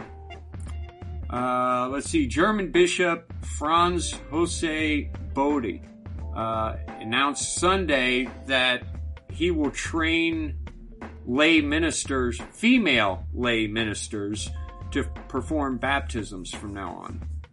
This is one of the German bishops who were accused of covering up the abuse scandals. Oh, okay. Well, that makes sense that he'd be involved in that then. Idiot. And he's picking baptisms because he knows that nobody can come back and say that those baptisms are invalid, because you don't need to be a priest to baptize. Yeah. Supreme Court arguments begin over Christian web designers' refusal to do a same-sex weddings page. Yeah, it's... I thought... I mean, didn't the whole cake thing decide that? Why is the Supreme Court hearing this? The Supreme Court did not rule on the cake thing. The Supreme Court ruled... And was it the U.S. Supreme Court, or was it just the Colorado Supreme Court? I think, but what the Supreme Court, what the Supreme Court ruled was that the organization that was bringing the complaint against the cake guy did not have standing to bring the complaint. They didn't rule on the merits of the cake guy's actions as a businessman. Okay. All right. Well, now somebody is hearing something like that. And we hope for the best here. We got a guy who says he has forensic evidence that Sister Lucy of Fatima is fake. But they've got an imposter acting For how long? as... I don't know. Is this one of those that, oh yeah, even back in the 60s when she said this thing, about Russia or whatever, she was not really Sister Lucia at that time? Because there were... I don't know when he's saying. Okay. Well, we'll have to... But he is... LifeSite News has a story and his video, which we'll link to. And they're using facial recognition experts and... I don't know, oral surgeons, orthodontists, and dentists. I don't know. So, I don't know what to say about that whole thing. I mean, at this point, of course, then again, we said, yeah, Pope Francis finally fulfilled the promise, the request. But what if he's not the Pope? What if he's not the Pope? And not only that, he did not come out or he invited all the bishops of the world. That's he did one not of those order. That I'm on the side of, hey, when the Pope invites you to do something and you're a bishop, you take that as an order. Yeah. But, So, I at this point, I don't know. I don't think it's really worth getting into an argument over, but yeah. Who knows? Let's see... U.S. bishops respond to the Senate's passage of same-sex marriage bill and call it gravely disappointing. Who cares? Because the USCCB is so with it, Yeah.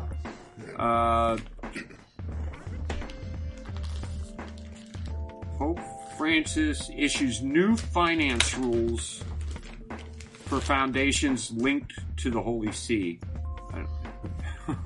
I don't even know why I'm announcing that. Yeah, why are you bringing some of this stuff up? Yeah.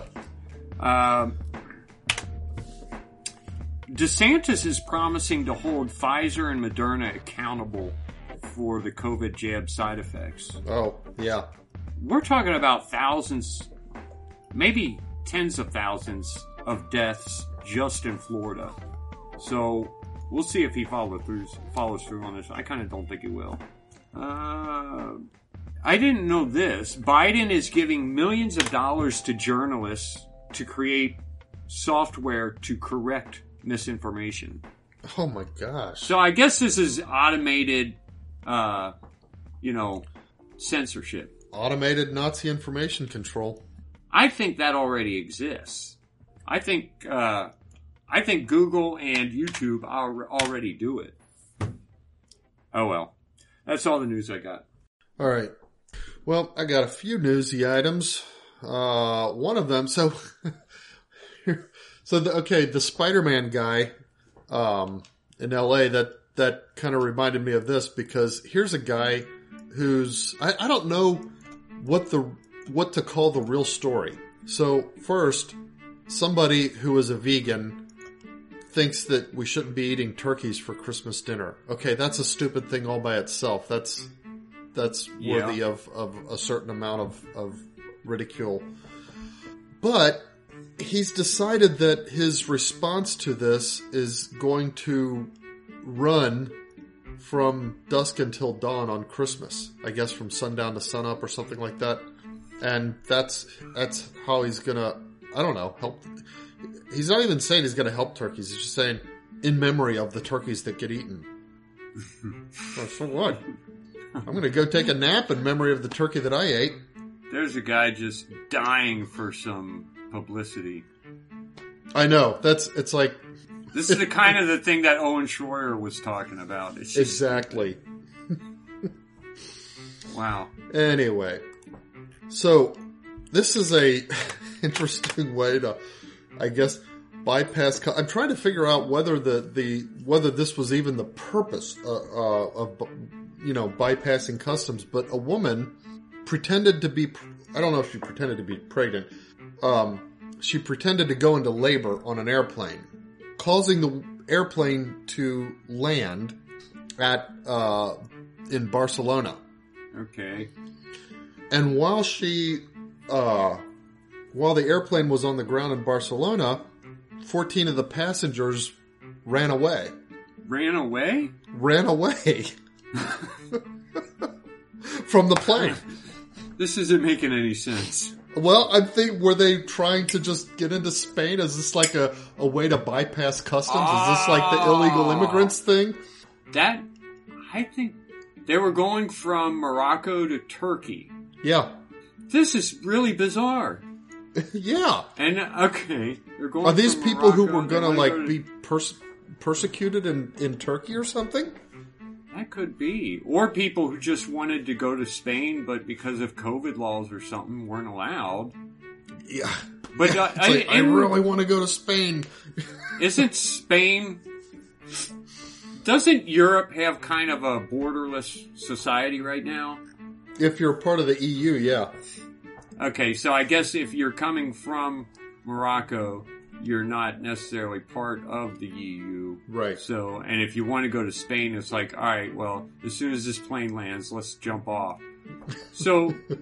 So they got to put a pregnant woman up to pretending she's in labor. Once the plane touched down, a group of 28 people exited and tried to flee. 14 of them escaped. Mm-hmm. And remain at large. Yeah, it's like... There's got to be something more to this story. I know. The rest are being processed for non-admission to Spain. I don't know what that means, processed for non-admission. Does it mean just told you can't come into Spain? It's so weird. It's Spain of all places. I know. And it sounds like something that they set up from the beginning. That's what I'm saying. They get this pregnant woman to act like she's act like she's in labor, and then and what is? I mean, how does she get paid or whatever? I wonder if, okay, the plane lands. Did they let people off to walk around the airport for a while, or did they actually have to bust out of the airplane? Because, you know how it is. Once it lands, it's like you can't just race up the aisle. Kinds of. It said a total of 228 passengers had been on the jet. Okay, that's delay of over 3 hours. Maybe they just wanted to get the heck off the plane. Yeah. That is the weirdest thing I've ever seen. I don't know what else to say about that. Well, you remember a while ago we had a news story about a bunch of people who posed nude for a picture? Yeah, they were in a mountain or something, weren't they? Something like that, or yeah. Well, they're at it again. I don't know if it's the same people, but a bunch of nude people showed up on an Australian beach to raise skin cancer awareness. I don't know how that does that, but... I would rather they raised awareness for breast cancer, but...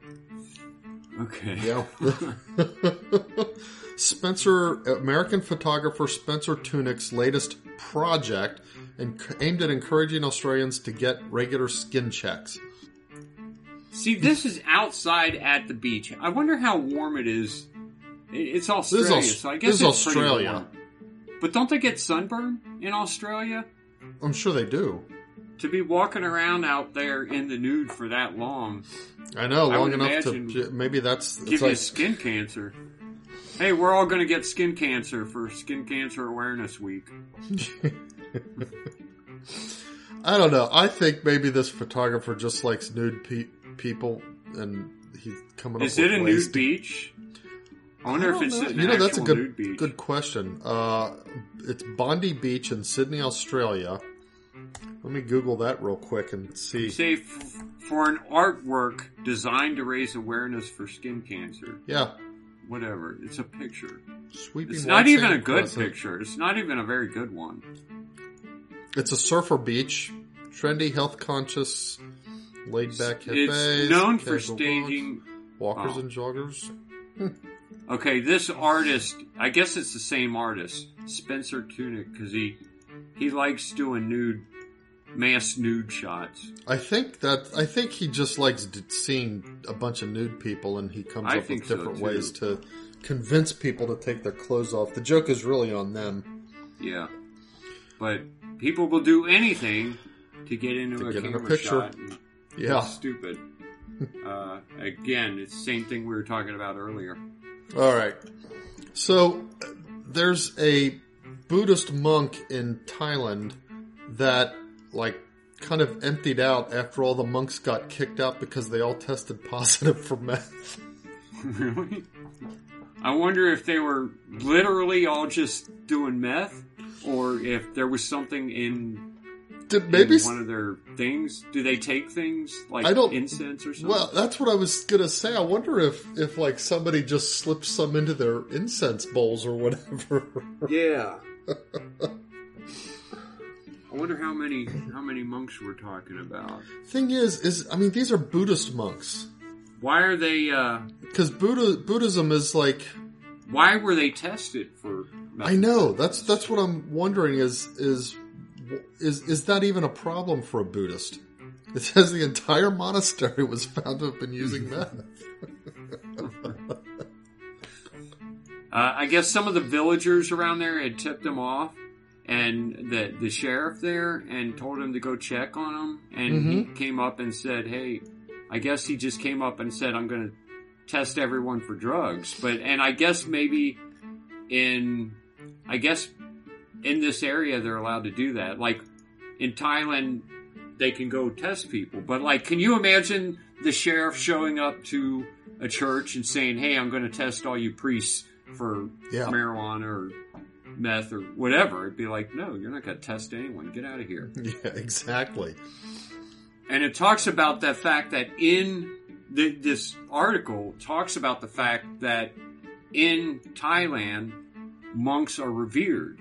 But there's kind of like a culture where they're expected to be able to just give advice. I mean, people seek them out for advice and other stuff. But if that's the case, why did they have to submit to the drug test? Mm-hmm. Shouldn't they have been like, no? And the people would be behind them and say, "We're not going to force our monks to take tests." I don't know. It's just so weird. I say let them do meth. I mean, what? Yeah. Maybe people should just adjust their trust of the monks, their reverence for the monks. Yeah. Okay. Well. All right. That's all I got. So it's trivia time. All right. I'm going to roll the die, and it came out 4, which is places. And the question is, where does the Bible say Lucifer, the angel, fell from? I mean, we all know where he fell from, but what word does it use? Yeah.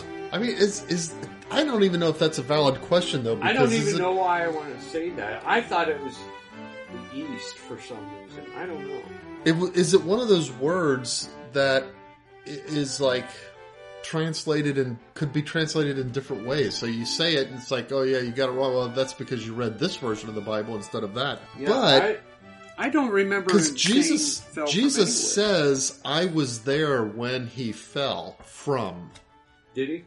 Yeah, Jesus. Okay. Jesus is the one who says that he saw Lucifer fall, and I want to say from the stars is what he said. That's going to be my answer. That would make sense, but for some reason I keep thinking the east. Well, let's see. I don't know. Oh, okay. This just says heaven, but it's given it in Isaiah as the reference, not in the gospel. But I'm pretty sure Jesus also referred to being there Satan when Lucifer fell. Fall like lightning from heaven. That's in Luke 10:18. Okay. So that also says heaven, not the stars like I thought. Nobody said east. I'm making that up. Well, we're both wrong. Fall like lightning from heaven. I want to see what the Douay-Rheims version says. Oh, yeah. And he said to them, I saw Satan like lightning falling from heaven. Okay, so it's from heaven. Yeah. Which, heaven and sky are the same word in a lot of the older languages. So, could be the sky, but I was wrong. It's not the stars. Yeah. Okay, well, that is it. All right, folks. Well, think about what we said, and as always, circle the beads. We'll see you next week. Bye, everyone.